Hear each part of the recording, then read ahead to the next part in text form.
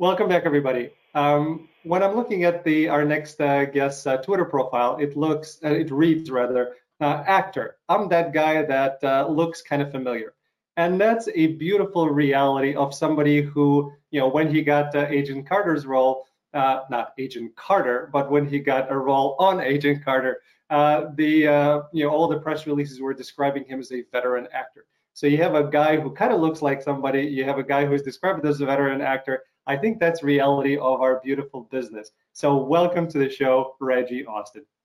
Thank you so much for having me on. Appreciate it. It's certainly my pleasure. And to put another point to it is when you were doing one of the interviews and promoting the season 2 of Agent Carter, and those interviews are on YouTube, and one of the comments is like, "Oh yeah, that's my boy Monty from On My Block."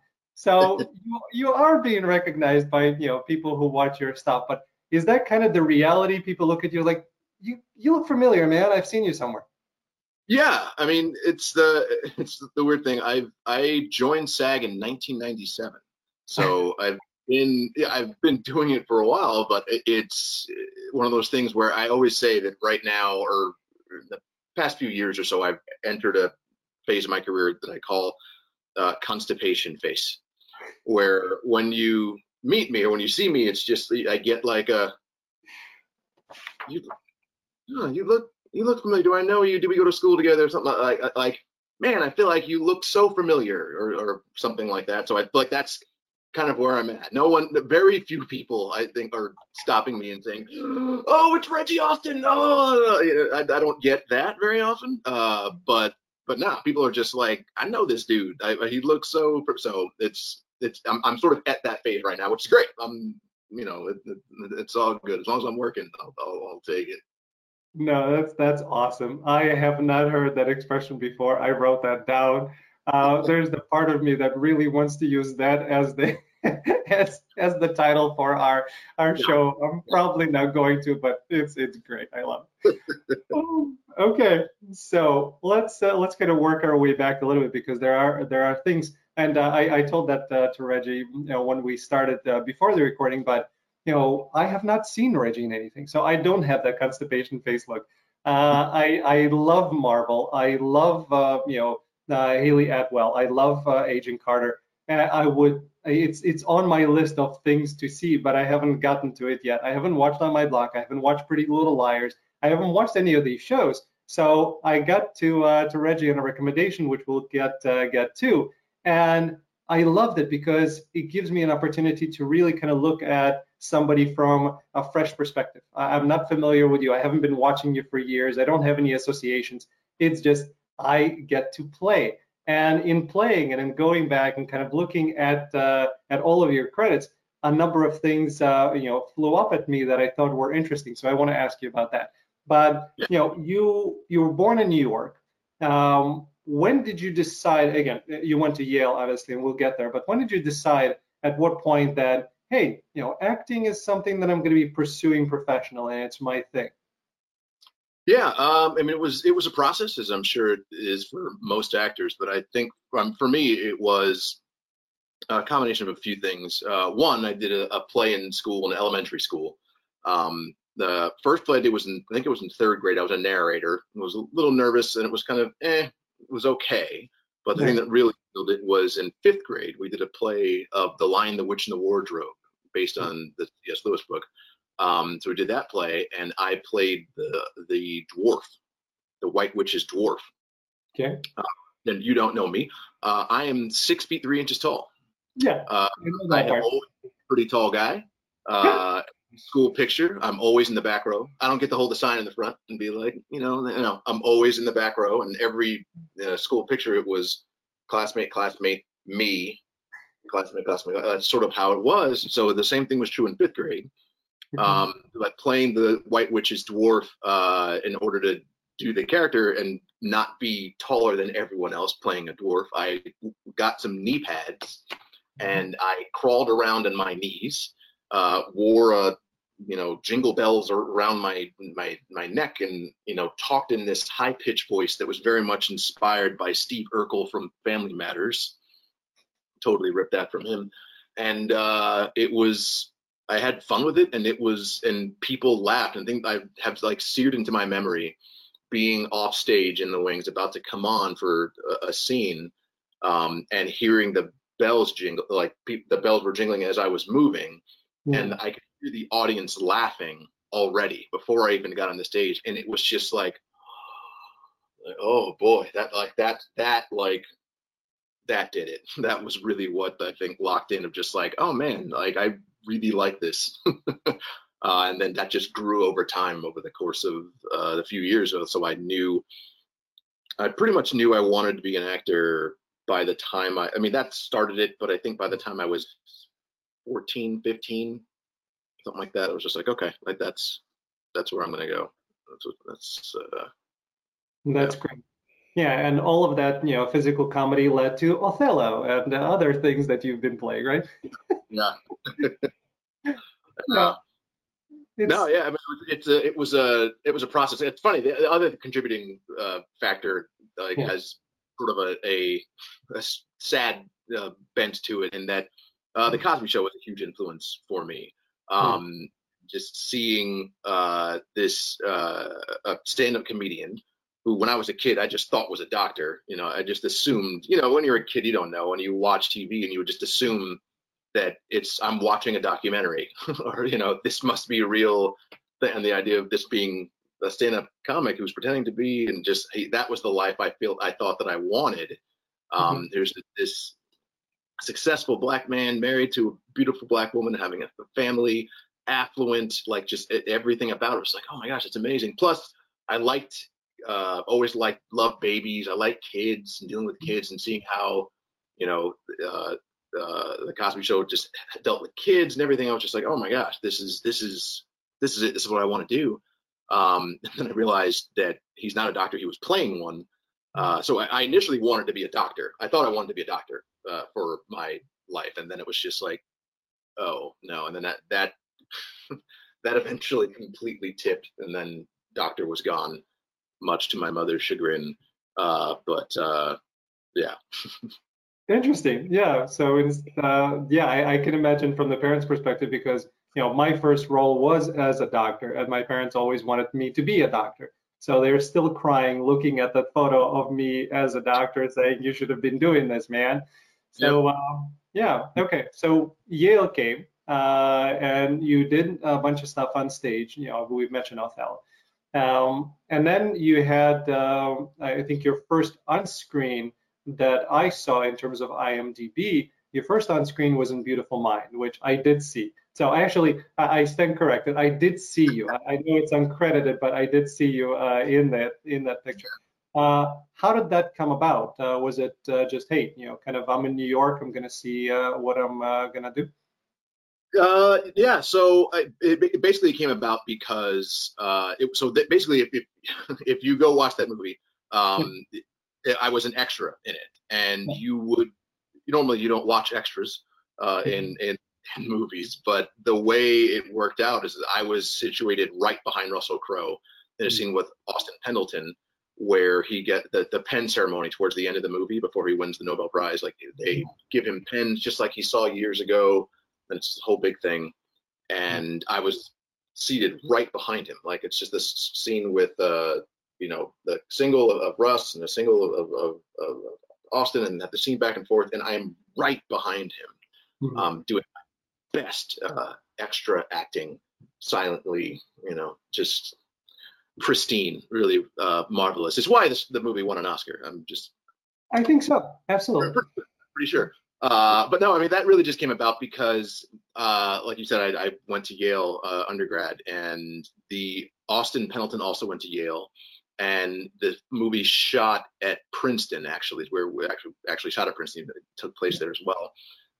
And I think the casting director may have also went to Yale or something like that. But basically, they wanted to fill that scene in terms of the extras with as many Yaleys as possible, as like a little Ivy League joke or something. I don't know. But that's sort of kind of how it came about. And then as they were placing extras, like, the scene is full of plenty of extras, but I just got placed like right there. And that was probably that's the first movie I was in that I got to like see myself on screen. The first really big job I got to see myself on screen. And that was pretty huge.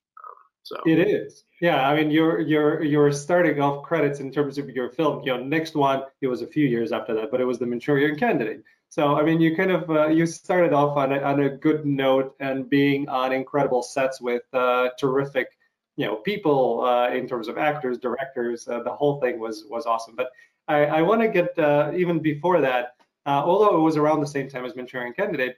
You did, in a way, kind of, life imitating art. You did get to be on a reality show. You weren't playing a doctor. You were on the Next Action Hero, Next Action Star. My apologies. And you made it pretty far. I think you got to the semifinals. I want to know more about that. I was trying to find some things on YouTube. I found some stuff. I thought I saw you, but I'm not sure. Wow, interesting. No,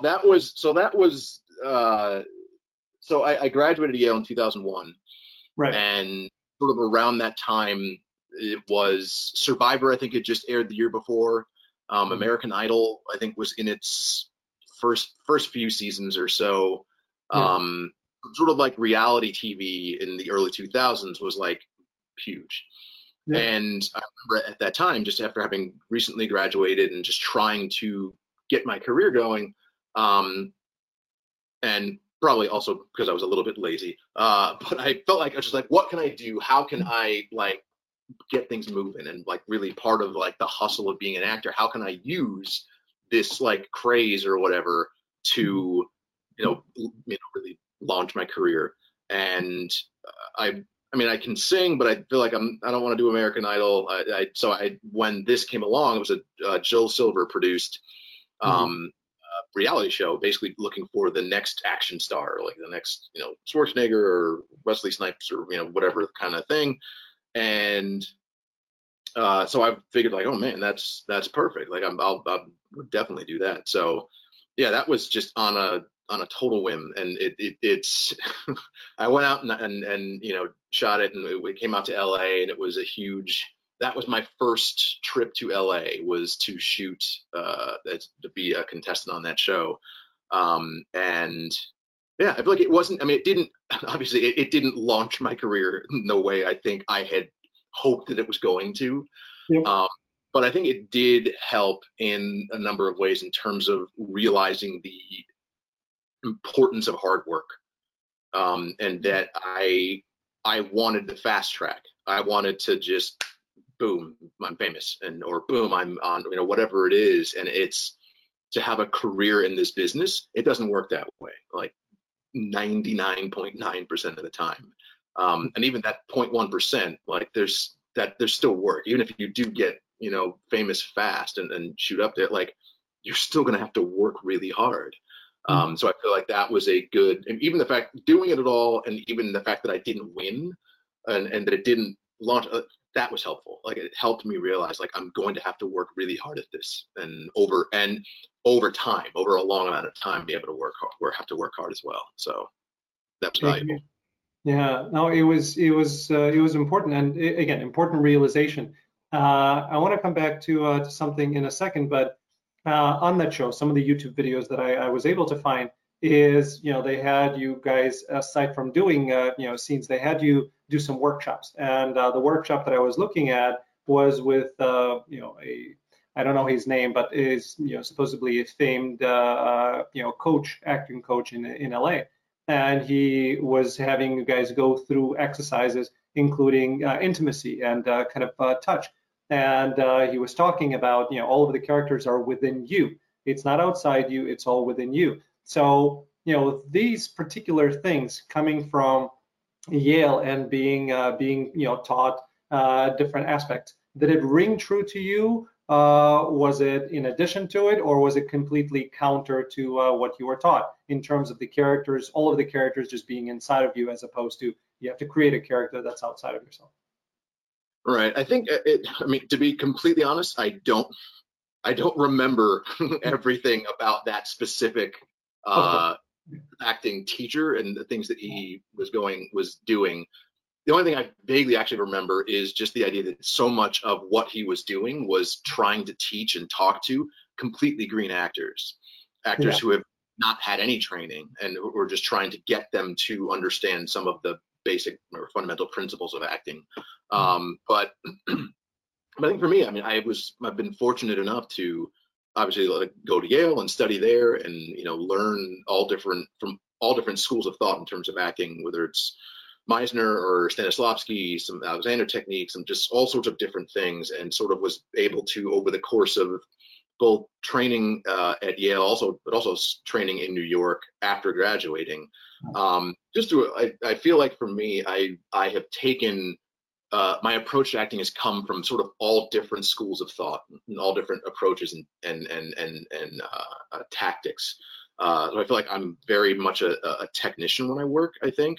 And I'm just trying to, get at the character in any way that I can, so that sometimes it's going to come from something within me, most of the time.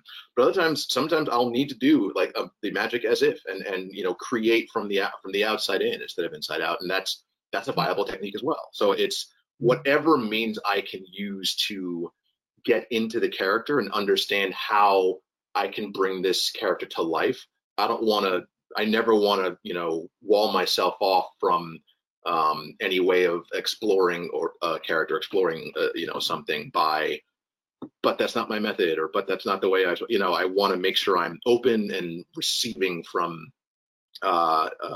receiving and giving in every way possible. One time years ago, I went to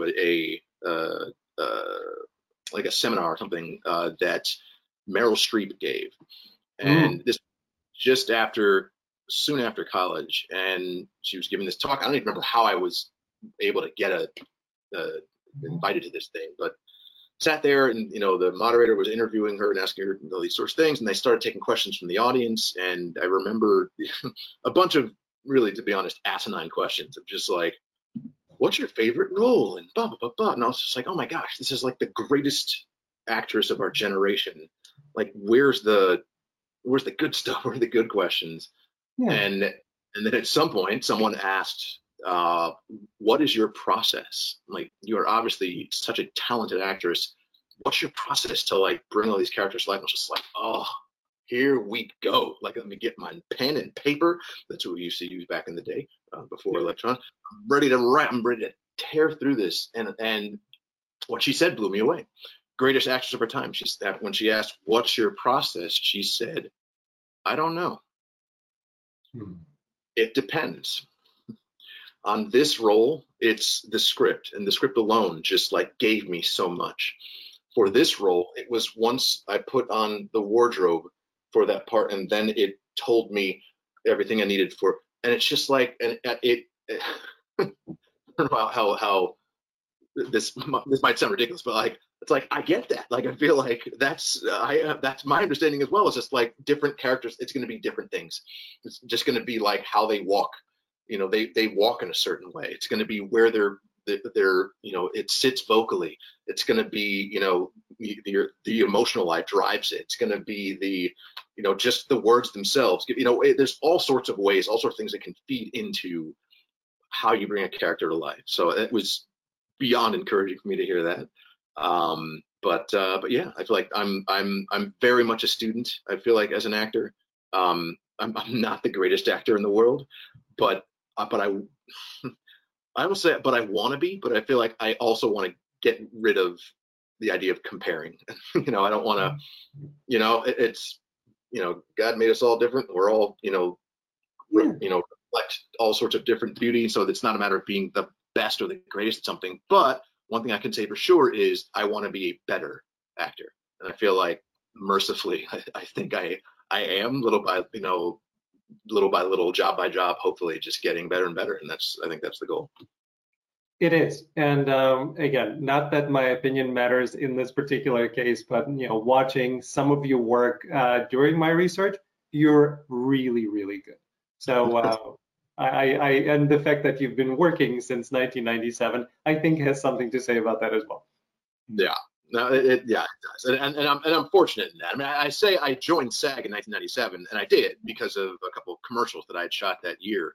But I've not been a working actor since 1997. Like that came much later. That came after a lot of grinding and a lot of work. But yeah, which is what I wanted to ask you of. I knew that you graduated in 2001, but you mentioned that you joined SAG in 97. Like, wait a second, I don't see any credits until 2001, 2004, and really started to pick up. What am I missing there? So it was commercial. Yeah, it was, and so during college, I did a few commercials here and there, so just nothing significant. And then once I graduated, once I graduated, unfortunately, because I wanted it to just happen, it took a while for me to realize, like, nah, I gotta really work at this. I've got to pound the pavement. So it took a few years of just, I graduated from Yale with a degree in theater studies with an acting concentration. I'm an actor. Yeah. Yep. Anyone? No, and I just like, no, that's not how it works. Like, no one's gonna walk by you and being like, I'm gonna make you a star. And there's very much a real way. I thought that for far too long, and my wife is very patient with me through those years. But no, it took a while, and that's why you see, joined in 1997, but like that one credit, in 2001, 2004, and then it picked up as I worked at it. So yeah. No, and that's such an important lesson for everybody to hear. And I hope people are hearing this and understanding it, that all these overnight success stories, 99.9% of them are not. And that's not how life works. Mm-hmm. Yeah. With the show, when I started the show, I started May 20th, and I thought, okay, listen, all of the actors are sitting at home, nobody's working. I can get to talk to a lot of people. I can learn. I can get the information out. But if I can get somebody on who has a lot of followers, they're going to share it. This thing is going to be huge. It'll blow up. I'm going to have thousands of subscribers, in a few months. And oh my God, I just interviewed somebody with 3.6 million followers. Dude, I'm in. Okay, this is going to be monetized. I'm going to be banking. Not that I was doing it for that, but maybe it's going to, fast track something. Well, guess what? When I spoke to that person who's 3.6 million followers, I do not want to ask that person to share it, because I don't want him to think that that's the reason why I interviewed him. Sure. I enjoyed it so much, and it was so precious to me, that whole experience. I did not even bring it up, and I'm not going to. So like 3 months, I'm at 710. God bless. But all of this takes time. There are no shortcuts. It doesn't work this way. Just do what you love, continue getting better at it, and at some point things will open up. And I think that's the thing, is that as you move along in your career, whatever it is, as an actor, writer, director, host, whatever it is you're doing within the entertainment industry, people ask me, they're just like, it's like, oh, I want to be an actor. What should I do? Or like, what advice would you give for early actor starting out? I say the same thing every time. I say, do you have anything else you enjoy doing? Mm-hmm. Go do that. Yep. Don't do this, like not for money, not to like pay rent and eat.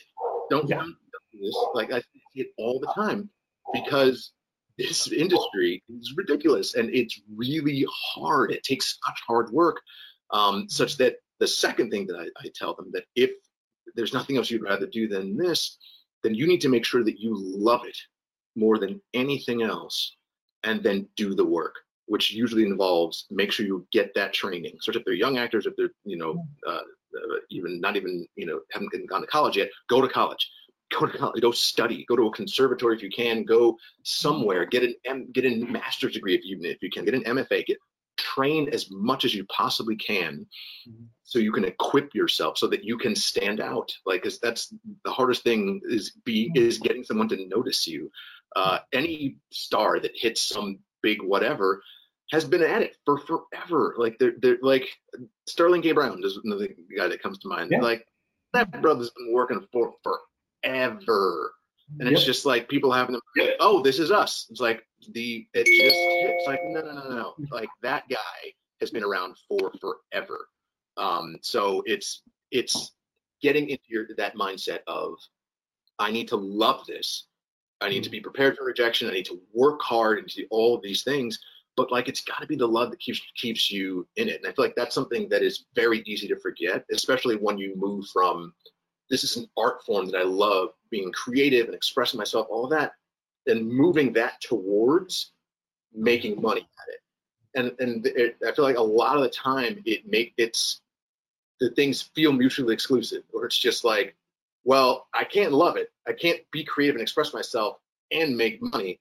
I guess I just got to make money. And then you start losing the love for it, and then it's difficult. Like balancing out art and commerce, I think, is something that is a real struggle. It's something I still battle even today. It's my life's, I think, if I have anything in terms of this particular life, all of my pursuits for the last 45 years and things that I've continued to learn and struggle with is the fact that all of the things that I love, that I'm really good at, nobody wants to pay for. And it's how do I continue doing them, and how do I monetize something in order to continue doing that full time as opposed to part time. That I still have not figured out. And I completely understand it. And you get to a point like you're so creative and you love it and you're in this for the right reasons. Then you get to a point where you have to pay rent, and everybody around you says, dude, I'm sorry for saying, you're fucking up your life. You're fucking up your relationships. You're fucking up, the future of your children. Because you're pursuing this dream. At what point are you going to wake up? At what point are you going to realize that you're an adult and you have responsibilities? Like all of that pressure gets on you, and then all of that just weighs the hell down. So it's just tough, regardless of what it is that you're doing, whether you're a writer, actor, anything in the entertainment industry, a life coach, right? Another thing that I've tried. Unless Oprah says, hey, people, buy your book, nobody cares. Unless you work at it for years and years and years, and then something happens eventually. Mm-hmm. And that's life. Like it's And part of pursuing art, I think, as well, is being aware that it's going to look different for different people. Mm-hmm. And if you get locked in on it has to look like this, there's a really good chance you're just going to be perpetually frustrated. And instead of, because for one person, it is A-list movie star, actor, whatever. For another person, it's like C-list or something, and even maybe not even that much. For another person is, you're not doing it for money. But maybe you find a job to make money doing something else, and you're doing community theater on the side. It's still creative. It's still expressive. It's still all of those things. It's just not the A-list movie star. And it's just like, are you okay with that? Does that scratch that creative itch? Or are you going to continuously, but I'm not here? And it's just that kind of lockstep, myopic, blind vision on something it'll wreck you. Like, it'll wreck you all along the way. Like there's times where it's just like, you got to work a regular people job. You got a 9 to 5 it. Maybe you got a 9 to 5 it for a minute. Like, it's just like, oh, I hate my day job. But maybe your path, the path that you're on, means that you've got to work that. Maybe you've had a taste of being series regular on a show. You're doing all sorts of stuff, and then you hit a patch, and then you've got to go back to working something else again for the sake. Is that okay? Or are you so locked in on the way it's supposed to look? Yeah. And I said to somebody, I need that to hear that myself a lot of the time. So all of us do, and that's where I've been. I got to a point where my wife said, dude, if we're going to go through another cycle like this, I'm going to divorce you. And I've been married for 20 years, and I don't want to get divorced. I love my wife. I love my family. So you have to make choices. And my answer, by the way, to this, if anybody's listening and you're trying to figure out what you should do, is be okay with a day job. Be okay with a day job. Continue acting. I'm going to continue doing the show. If things happen naturally and somebody offers me a role and then it grows into something else, and at that point I start making enough money where I can substitute and go away from my day job, I'll happily do that. But I'm going to be okay not doing that and doing that. Yeah. So exactly. So I wanted to ask you about Yale because you mentioned something about, going to college, going to that, getting as much training as possible, which I completely agree with. Here's the part that I found different in talking to different actors. I found that when you're going to these programs and the relationships that you're building, absolutely, these are relationships that you're going to use for the rest of your life, and not use in a use way, but these are people that you grow together. So I completely get that. The degree itself, sure, somebody is going to look at it and say you graduated from Yale. The training, very, very important. What I found is that a lot of these programs, and that's what I wanted to ask you about Yale, are not preparing you for the life of a working actor. They're focusing solely on, here's this technique, here's how we can mold you into being the best actor that you can. But they're not talking. They're not talking about agents. They're not talking about how to actually make this into a career. Eve Gordon said that in the first movie that she was on, people told her, find your mark, and she had to ask what a mark is. To me, that's ridiculous. So what have you found in Yale? Did they prepare you strictly as a artist, or did they give you tools in order to actually succeed as a working actor? Well, I mean, this is a very common question, common problem, I think, for a lot of programs. I mean, my problem was even worse because I decided on Yale and went there with the completely, I don't know how I thought this.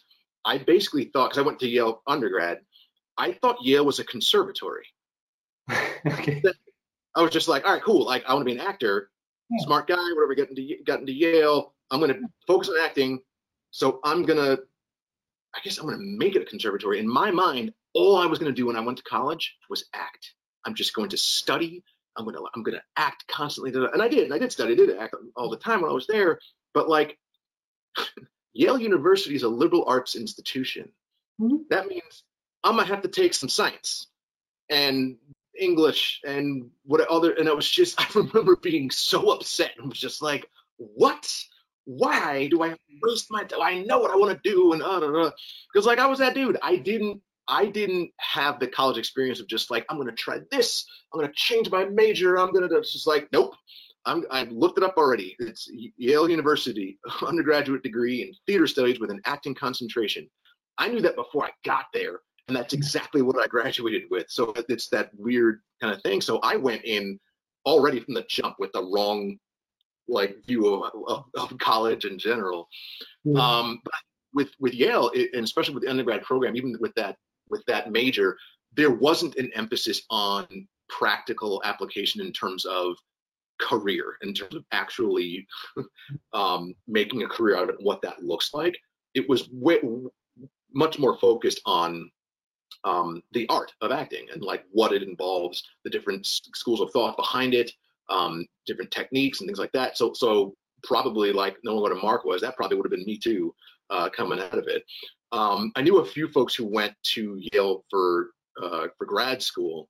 So I can't really speak to that in terms of how they were prepared. But I think that that's a common problem because I think that depending on what someone wants to do, because someone can be an actor and go into theater, someone can be an professionally, someone can be an actor and go into television, go into film, go into like there's all sorts of different avenues where you can go and act. And so if you don't know what a mark is, that isn't necessarily as much of a problem if you're going to be doing theater all the time, because it's just like, yeah, there's a mark, but not nowhere near the same way there is when you're doing on camera work. So I feel like the focus is usually on the craft of acting, which I don't mind. I don't necessarily think is a bad thing because people need to understand craft and work and hone their craft. But I think there should be supplemented with that the more practical pieces of the pursuit of a career. And I think that's a difficult thing to get, I think, especially in the undergrad level, practical training for a career, a specific career. Because most other careers, a lot of them just there's either a technical school you're going to, or your undergraduate degree is preparing you for the requisite graduate school work that you need to do, law school, med school, or what have you. So it's sort of like that, like boots on the ground training you don't see it a lot. So I don't think Yale. So I don't think Yale was deficient in that sense by any stretch of the imagination. Yale was great.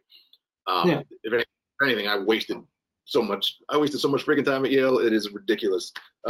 Like months after I graduated, I was just like, oh snap, I probably should have done some more there. But but no. So I think it's a very common problem, and I think there's different classes and workshops and things that I think that can help with that once you get out. But while it is a real problem, I think it is far more important that people get trained and get good training than they do getting that more specific kind of education. Yeah, I just they need to amend it. In my opinion, of course, everybody's going to listen to it, but in my opinion, they need to amend it. You know, what is it like to be on set? It's not just the mark, but you know, all of the terminology. You know, what the hell does speeding mean? The first time I was on set, I heard speeding. I didn't know whether I was supposed to be responding to it. I'm trying to be in my character, and then I hear all of these other things of, you know, they're training you to be in theater, and you're going to be on screen. Well, you're going to be doing a lot of takes, and it's not going to be any rehearsal, and it's going to be shot out of sequence. It's like all of these things, plus how do you actually get an agent? You know, what's a resume like? You know, all like they really need to at least have people come in and talk to the guys about it and say, this is what you're going to be doing once you graduate. So that's happens definitely at the graduate school level, because I know that from friends of mine who went to Yale grad school that there was I'm pretty sure they have like workshops where they casting directors or agents and other are sort of invited, and they are given some practical tools at that point. But no, it's definitely something that can be improved on for sure. Cool.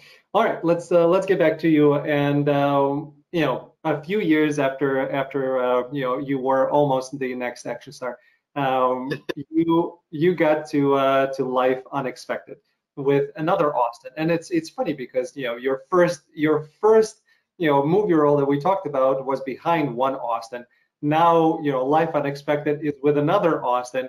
Austin Bates is a wonderful actor who was a guest who introduced us.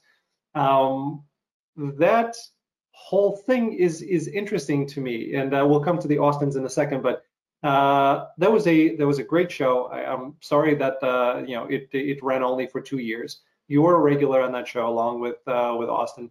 What was that experience like of being a regular? Because you recurred, you know, before that on a show, but you were there, I think, for 3 episodes. So this was kind of the bigger one, the, you know, a regular.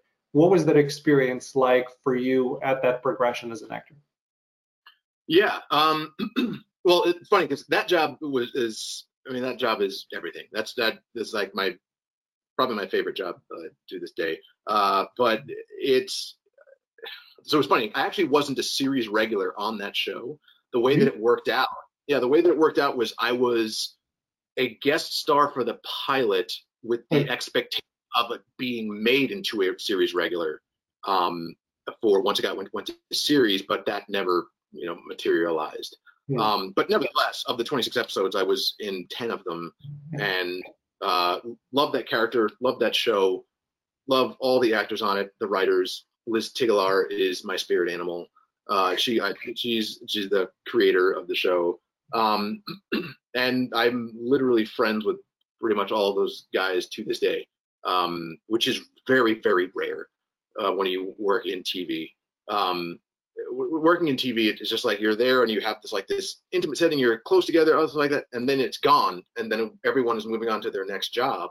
So relationships don't necessarily stick, but it has for this job, for the show. Like, we still are in contact with one another.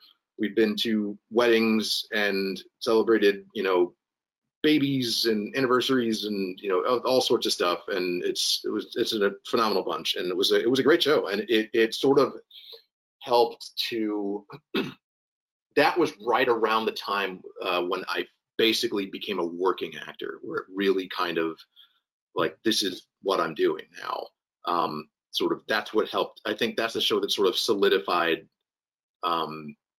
my status as a working actor at that point. So yeah, I mean, that show always has a special place in my heart. So Yeah.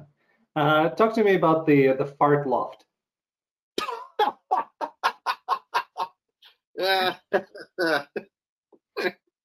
Oh boy, yeah. Oh my gosh. Oh boy. So yeah. So on the show, for those who have watched it, my character's name was Jamie. I lived with Baze and Matt, so the three of us sort of lived together, and in this apartment. And so while we were shooting, basically, there's this part of the apartment that's sort of set off to the side, sort of this loft area in the back. And at one point, like Lux slept there for a bit or whatever, but it's sort of was always there. And while we were shooting, so most of the action on the show took place in the main part of the apartment, not necessarily in that loft. So as a result, what we would do is every now and again when you're on set for hours on end, and sometimes you get a little gassy, and but you can't really go anywhere. So we decided, I don't know whose idea this was first, who was the first to set it off, but we all took part in the Yep. glory, the fart loft, Yep. which is we all would go to that loft to do some dusting to release the valve of noxiousness. And it just became this thing. It was just like, oh, who was that? Oh, it just became this thing. And it was. And then once uh, Brit's character Lux moved in there, then we had to put the kibosh on it for a little bit because she was sitting there. But no, it was just one of many bits of silliness that we would get into on that show. So That's awesome. And again, one of the things that you learn as an actor is that just because it's on the table, on the craps table, doesn't mean that you should be eating it throughout the whole the whole day. Yeah, have to really monitor what you're putting into your body. Very, very cool. All right, so moving on to NCIS. NCIS has been good to you in a way because you've been three different characters on three different incarnations of NCIS. Yep. How did that kind of come about? And do they just keep coming back to you? Well, I think two of those were in 2013. One was in 2016. So is it just like it's a book of, hey, here are all the people we like. We're gonna make sure that we use them every few years, or how does that work? Yeah, I mean, I think so. I mean, just with any of these shows, when you get the audition and you're going out and you get to know different casting directors and they get to know you, and so for that, I think NCIS, the original NCIS, was the first one I booked, if I remember correctly. That's Jason Kennedy's office, the casting director, great guy. So I think it's the kind of thing where you get on people's radar, and these worlds, especially when you guest star on these shows like these that have run for forever and have all sorts. Every episode has several different guest stars, and it's the kind of thing where most of them don't recur. It's usually one storyline that centers around one thing that series regulars characters are involved with, and then that's the end of your story. Either your character dies or is the bad guy and gets arrested, or is whatever, and then that's kind of it. Very rare occasions you can recur if you really like stuff, but usually that's sort of one and done. But yeah, I think for that one, had a lot of fun with that one, and I think the other ones just I think came about in large part because of the fact that they knew me and knew I did good work and that liked what I did, so sort of lent itself to bringing them back. And that's the cool thing, is that when you have multiple iterations of a show, it's that much more of an opportunity to be involved in them. But yeah, I mean, that shows, I think they're about to work on their 400th episode of NCIS, so it's quite the beast. Yeah, I had Sean Murray on, who's been on it for 17 years. It's a lifetime, for an actor. My goodness. But it's interesting with the NCIS. Again, you did the main one that you did LA, and then New Orleans was the last one. So, but do they really kind of view it as separate universes, because you're playing different characters, and the main one and the LA was the same year? So do they kind of they're okay with that? Just because you were seen in one means that I think so. think so. So usually when you have, and it's, different now than it was like 20, 30 years ago. But once you guest star on an episode, you're done. And Yeah. that, like, if you look at shows from, 30 years ago or so, look at some people's IMDb's and you'll see their credits from shows from early on. You'll see, I've guessed 3 episodes on this one show, 3 different characters. And it's just like, you will never see that today. Like, that's just not a thing that's done anymore. So I think that while with these shows that there is some overlap because it sort of exists in the same world, I think from a casting standpoint, because while there's overlap in terms of audience from one to the other, I think they're okay with casting. I mean, obviously, because they did it with me and with many others. They're okay with having an actor come on to play a different character on a different show, even though in theory, technically they exist in the same universe. There's crossover is okay, whereas being a guest star again on the same show doesn't happen. So yeah. It's cool. I love that. That's enough from the acting perspective. That's even better for the NCIS because in Chicago, I'm in Chicago. We have Chicago Fire, Chicago Med, Chicago PD. You're on one, you're probably not getting on the other because you're already in that universe, and it's hard unless some time has passed before you get on. And that's the other thing too. I think that's what helps. And I think, but it's interesting. I feel like those Chicago shows, there's way more bleed. I feel like than there is with the NCIS, for example. But yeah, I think you're right. Like if a few years go by and it's just like, oh, I already did Chicago Med. Can I do Chicago Fire? And it's just like, that was 3 years ago, so okay. I feel like that is more likely to happen. Yeah, very cool. All right, I want to get to Agent Counterpart. I want to give some at least a shout out to Devious Maids and Pretty Little Liars. And before you were playing, my goodness, I kind of lost it. The Starter's Wife. That was kind of your first one. I'll actually come back to that one for a second because you're a New York kid who moved to LA for work. You are playing a all-star relief pitcher who is traded from New York to LA. So you have all sorts of kind of little things that are mixing it together, and you get to live one of my dreams vicariously through somebody else of being a professional baseball player. So that must have been very cool. That was fun. That was a huge blast. Another funny thing, like that show, another one where I was a recurring. Even though it was a 10-episode season, and it was in 10 episodes. Yep. So it's just like, it probably should have been a regular, but okay, whatever. That's the business, and that's the way it is.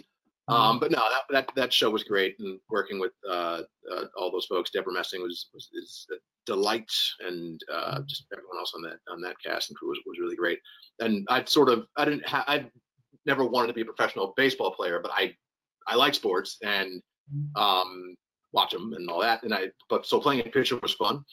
And there's this one scene I remember in particular where we were actually at a baseball field, and they had like actual sort of not professional umpires, but semi-professional umpires there. And I remember at one point between takes, I was just like, I asked the umpire, I was like, so can you tell like roughly like how fast I'm pitch is being thrown? And he was like, yeah, like pretty good. I was just like, okay, cool. Can you tell me how fast I'm going to throw? So like, I know, like I'm not, so I'm not that dude who's just like, oh, like I'm going to throw this like 90 miles an hour. It's like, no, like there are professionals, some hit 100 and hit 90. It's like, I'm not going to hit 90. I'm not stupid. Not even 80. I was like, but I feel like 60. I feel like I could probably hit like 60, 65 if I give it I would really get after it. And like, all right, here we go. So I like gave it my all, like wound up and just like threw it as hard as I could. And this ump goes like 40, 45. It's like, but I really tried. Well, it was a little deflating and gave me a great deal more appreciation for professional pitchers. Because I totally understand you because I'm a tennis player and I'm used to serving, and my kind of claim to fame is when I was playing tennis really, really well when I was growing up, I was serving up to 120 miles an hour. And this is with older rackets at a time when, 5, 6 top professionals like Sampras and the guys were serving 120 miles an hour. At that point, I thought I was going to be a professional tennis player. I was not.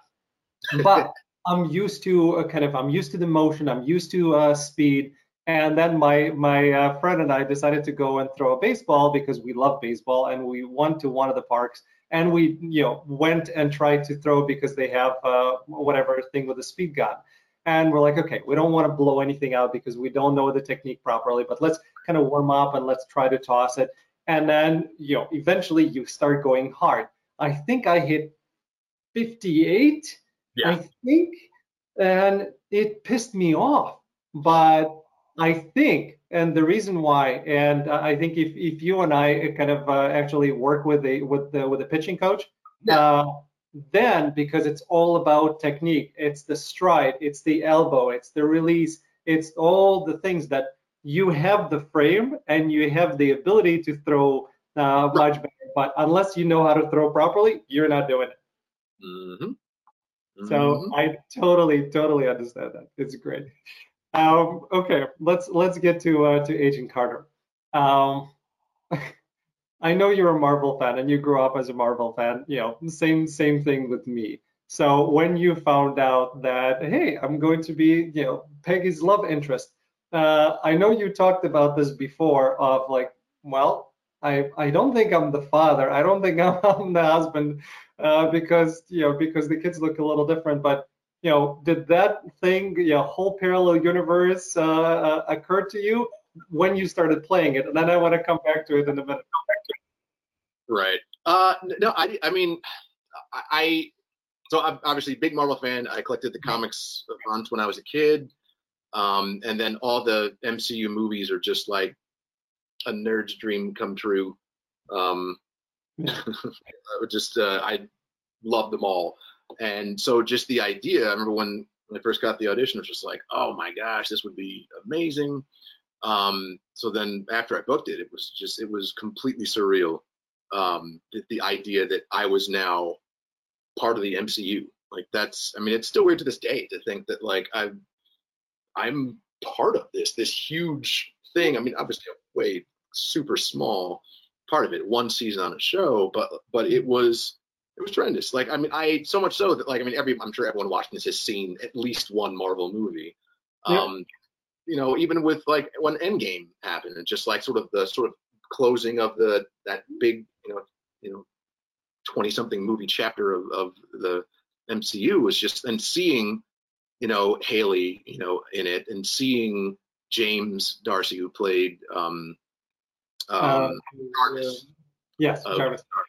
And just being like, those are, hey, like, oh man, and even this last season on Agents of S.H.I.E.L.D., which I watched too, like seeing Enver come on that as Sousa, and just like, these are my castmates, these are people that I worked with on the show that is part of all of this, and it's completely surreal, and let alone just a dream come true is this nerdy black kid from New York just reading some comics, and then all of a sudden being like, oh, like I get to be part of it. And that's the thing too, I didn't know the extent of what it was going to be. Like it's like, am I going to be a superhero or a supervillain? Am I going to have powers? Am I going to it was all this.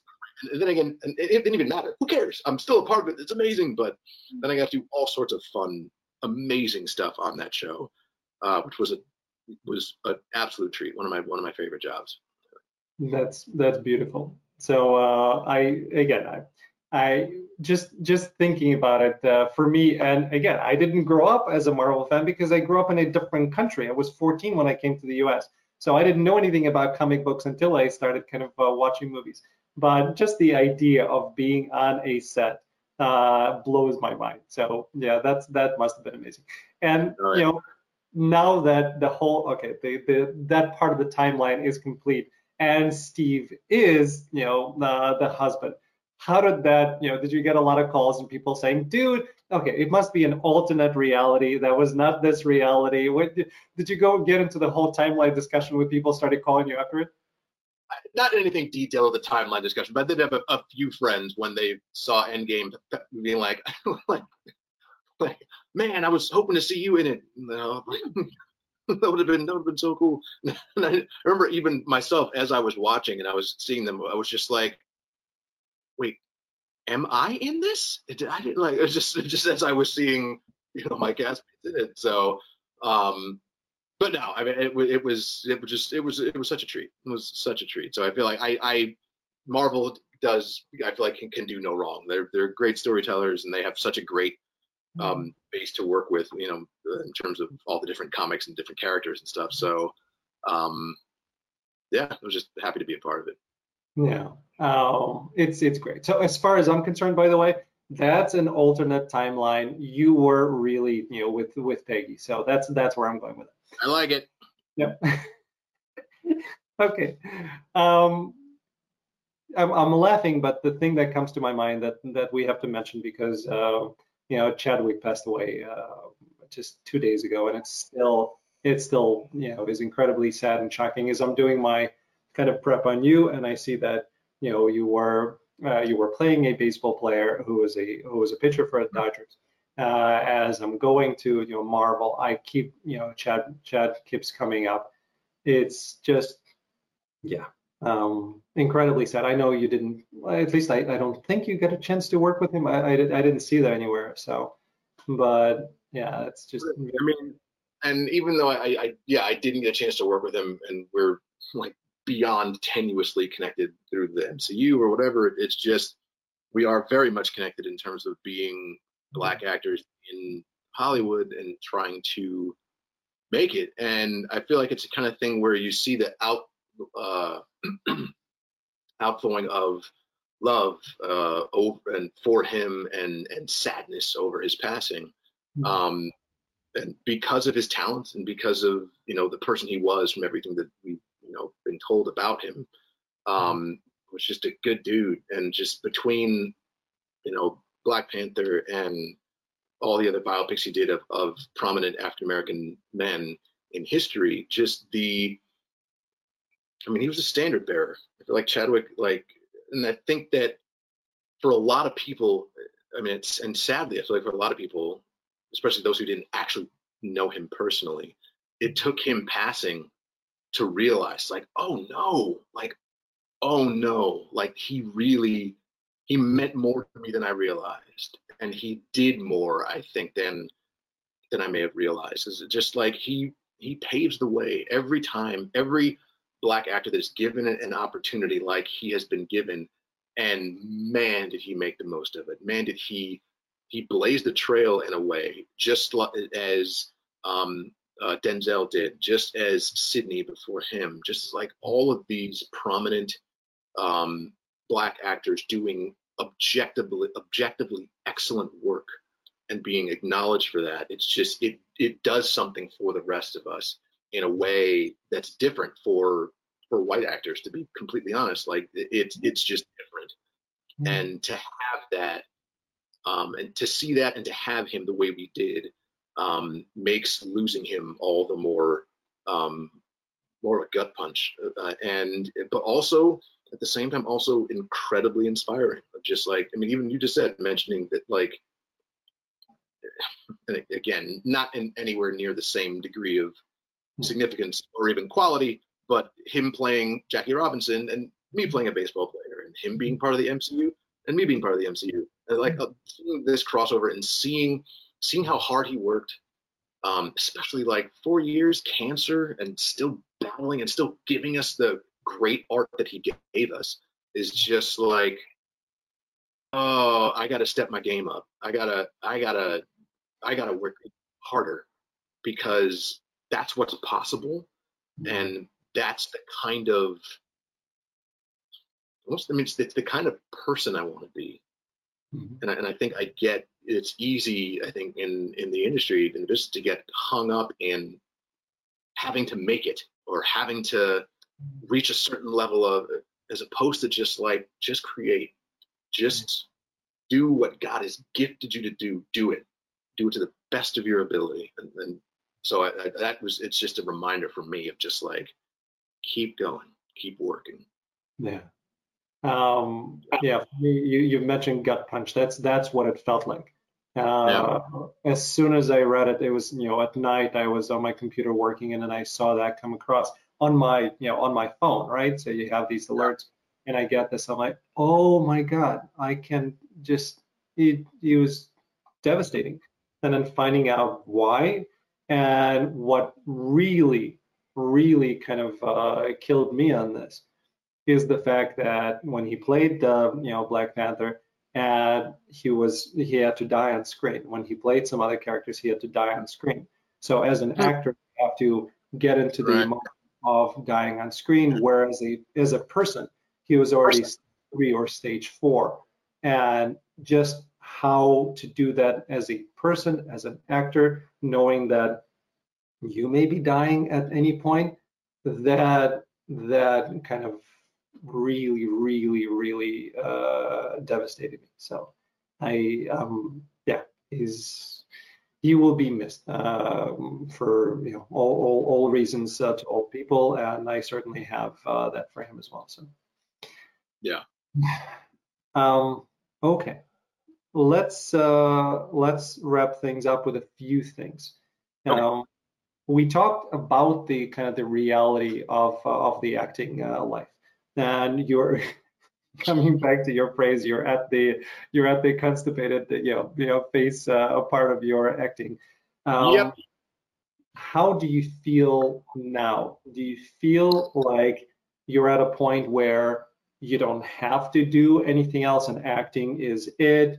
You feel, I don't know if we ever feel comfortable at all, but do you feel some level of comfort right now at this point in your career? No. Yeah. I guess to put it simply, I think that's almost, it's an impossible thing to feel, because, and I think maybe in some measure I probably shouldn't ever feel it, because I think there's this sense of, to be an actor, to be a professional actor, there's a degree in which you are constantly striving. Mhm. Um, like there are, I mean, don't get me wrong, there are plenty of actors for whom they just sit back and like Denzel Washington is not, where am I going to get my next paycheck, or how am I going to, like, that's not a realistic, problem for him. Yeah. Um, I think every actor in some measure is always striving, is always looking to what's the next thing. And because most actors are basically independent contractors, like they're jumping from job to job to job, that Mhm. means there's a very real way in which I don't know when the next job's coming, because I don't. The next job might not come, because it might not. And like these are very real fears. You're always, Mhm.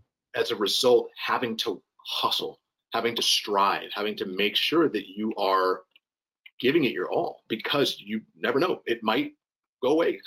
It might dry up. It might, all these things. So the idea of sitting back and being comfortable, like, I don't know what that is. maybe one day the good Lord gives me that and I'll be super grateful, but it's not a, and I guess if I'm being completely honest, I kind of feel like I don't want to get there, Yeah. because then I'm gonna sit back and coast, and then I'll stop. Like Mhm. this right here, this move is like the creative juices. Is like the feeling you get when you're playing a character and you're when they're about to say rolling, or when the stage, the house lights go down and you're about to walk on stage, like that feeling. I even get that feeling watching good art. Like, I love that feeling. Like God made me someone who has that and feels that, and I feel like I don't want to lose that. I feel like that's part of who I am, and I think that I wonder if I got comfortable in a sense with my career, that I would lose um, that Maybe. juice. Maybe. I don't know. It's an interesting. Maybe it's kind of. I guess it's really a kind of a thought experiment. But I don't know. I never want to get there. Now, don't get me wrong. I want to not have to be like, oh, how am I gonna pay my mortgage, and are my kids gonna eat, and blood with all the regular people stuff. Like, I would love to not have to sweat that. Like that. That's real. Um, but past that, I don't want to. I don't want to get lazy about it. I want to make sure I'm Oh, doing still chasing the good high or whatever. are you doing anything again? And the numbers don't matter, but are you doing anything to ensure that, hey, if I have some lean years, like right now, COVID happened, all right? So production just got shut down for a while. So are you doing anything to diversify, to kind of put money aside, to do something else, so if lean times come, you're okay? Right. Yeah. I mean, there's various things that artists do to do that, and that happens all the time. And I feel like throughout my career, there's been multiple points where it's just like, oh no, like, or that some worry-inducing something will happen where it's just like, oh man. So it's when I first got married, it was just like, oh, like, all right, I really got to make sure I'm. So it's when I got married, when I had my first kid, Yep. uh, the pressure there, bought a house, and it was just like I need to make sure that. We had a second kid, we had a third kid, like all of these like life moments keep happening. It's just like, but I need to like my career. What do I? All of that anxiety, like all that ramps up. And the same thing happened with Corona, where it's just like, we're not having this interview in person because we can't, because and like everything is crazy, right? But it's just, and so as a result, the same degree of anxiety will crop up where it's just like, well, then will I ever work again? Or maybe this is the end, and blah, blah, all this stuff like that. And maybe it is.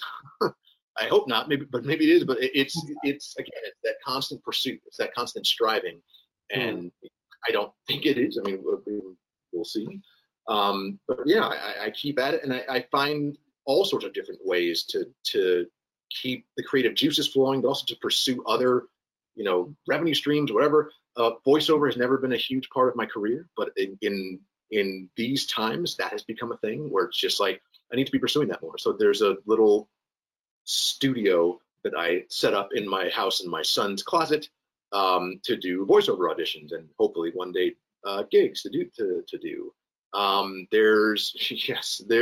I had the opportunity to work on to direct for the first time. I did a friend of mine in response to George Floyd wrote a poem about it, and we basically just put that sort of spoken word esque type thing where I said I'd love to film this, so I got together, socially distanced film shoot, and got to act in it as well and direct it, and that it's up on YouTube. Go check it out. It's called Grace Poem. Grace? Yeah, Grace. I'm gonna look that up. Thank you. I think it's linked to my Instagram. I think it's in my bio. Whatever. But yeah, so I've always wanted to make sure I'm finding some sort of creative outlet.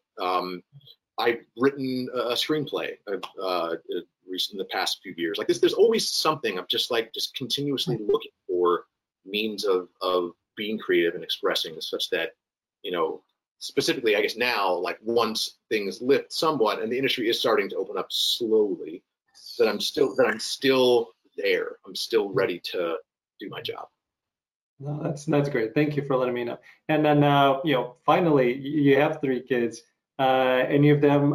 I don't know what are the ages of your kids right now? Yeah. So I have an 11-year-old daughter, an 8-year-old daughter, and an almost 6-year-old son. Very cool. Any of them express any interest in acting? And if they do, are you going to be for it, against it? And what do you think? Not any real interest yet. No. I've actually taken them on a few auditions, especially a lot more now during Corona, because one of the ways in which the industry is sort of trying to get around, socially distanced and, all this stuff is if you just cast people that are already, they don't need to be distanced from each other. So if you're doing a commercial that has a father and a son, get a real father and son. And then that way you don't have to worry about, so that's one of the things that's happening right now in the industry. So they've actually got on a bunch of auditions so far in the past few months. But no kid has expressed any real interest yet, mercifully. I'm very torn about it all. I'm an actor, and I love being an actor, as difficult as the industry is, I love it. If you were to tell me, you know, what would you do if you could start over? What would you do? Or what would you for money or whatever? I'm still picking acting. Like I love it. It's just it's a hard business. And I remember when I first started out, and expressed the desire to be an actor, it took a minute for my mom to come around. It took a while. She absolutely did now. And same thing for my mother-in-law when I met my wife. She was very kind, as much as she had definite concerns, and rightly so. And it's the kind of thing where, you know, I remember she was telling me, my wife's mother was telling me that, like, you know, what is your backup plan? Like, you know, in trying to like get it. And it was, I remember at the time being so like insulted by it. Just like, what are you talking about? I am going to pursue this wholeheartedly. Why don't you believe in me? All these, I'm like 20 or something. I'm an idiot kid. So, you know, spouting all these things. And over time, I realized like she was exactly right. And when you're a parent, it's just like, oh, it's totally different, you know. And it's funny because she's not an actress, and she was just like worried for me. And I am an actor, and I'm worried about my kids coming to me and saying they want to get into acting. And so, I mean, it's this weird balance where it's just like, I think when you're a parent, you don't want to squelch a kid's dream. You don't want to tell them, you don't want to be the reason they're not doing something they feel passionate about or want to do. But at the same time, you have this very real concerns and the very real adult eyes looking at the world of just like, yo, this is hard. Like, this, and as your parent, I don't want you to suffer. I don't want you to have, you know, so I feel like balancing those things out. If one of my kids ever actually does express any real concern, any real desire to get into the arts, it'll be a balance. I will not squelch their desires or dreams, but I'm also not going to just jump in wholeheartedly and excitedly, probably as much as they might want. But, you know, I think you figure these things out. Yeah, a couple of the actors that I talked to, they or their kids, what they basically said is, hey, you can pursue it, you can do acting, you can do other things, you cannot do it professionally until you're an adult. So, yeah, 100%. Yeah.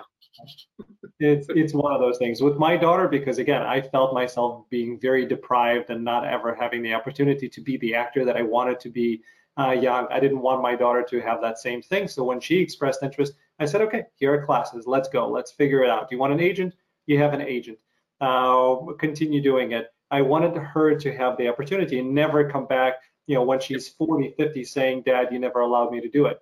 But I see that she kind of got things out of her system. She still loves theater. She's in school. She's a 16-year-old. She's in high school and she's doing it. She loves it. But I don't see that kind of I love it. That's mine. I have to do it. And I feel much better about it. Yep. No, I totally get that. That's the thing. Basically, don't be the reason your kid comes back to you and says, like, you were the source of one of the biggest disappointments in my life. But it's just like, well, crap. I mean, at the end of the day, if my son is the next Chadwick Boseman, then like, I don't want to no, go do that. But I don't know. Yeah, and the tie-in to Denzel and Chadwick is Denzel, paid for Chadwick to go and be an actor, so or participated in a part of that. Yeah, for a program, yeah. Yeah. All right, my friend. Well, this has been great. I'm really glad that I had a chance to talk to you, to learn from you, and for all the people who are watching to experience, what you were discussing and how they can implement it into their own acting lives. Thank you. Absolutely. Thanks, Alan. Yeah, it's my pleasure. And thanks to everybody for tuning in, as usual. We know you love acting as much as we do, and we appreciate it. Thank you.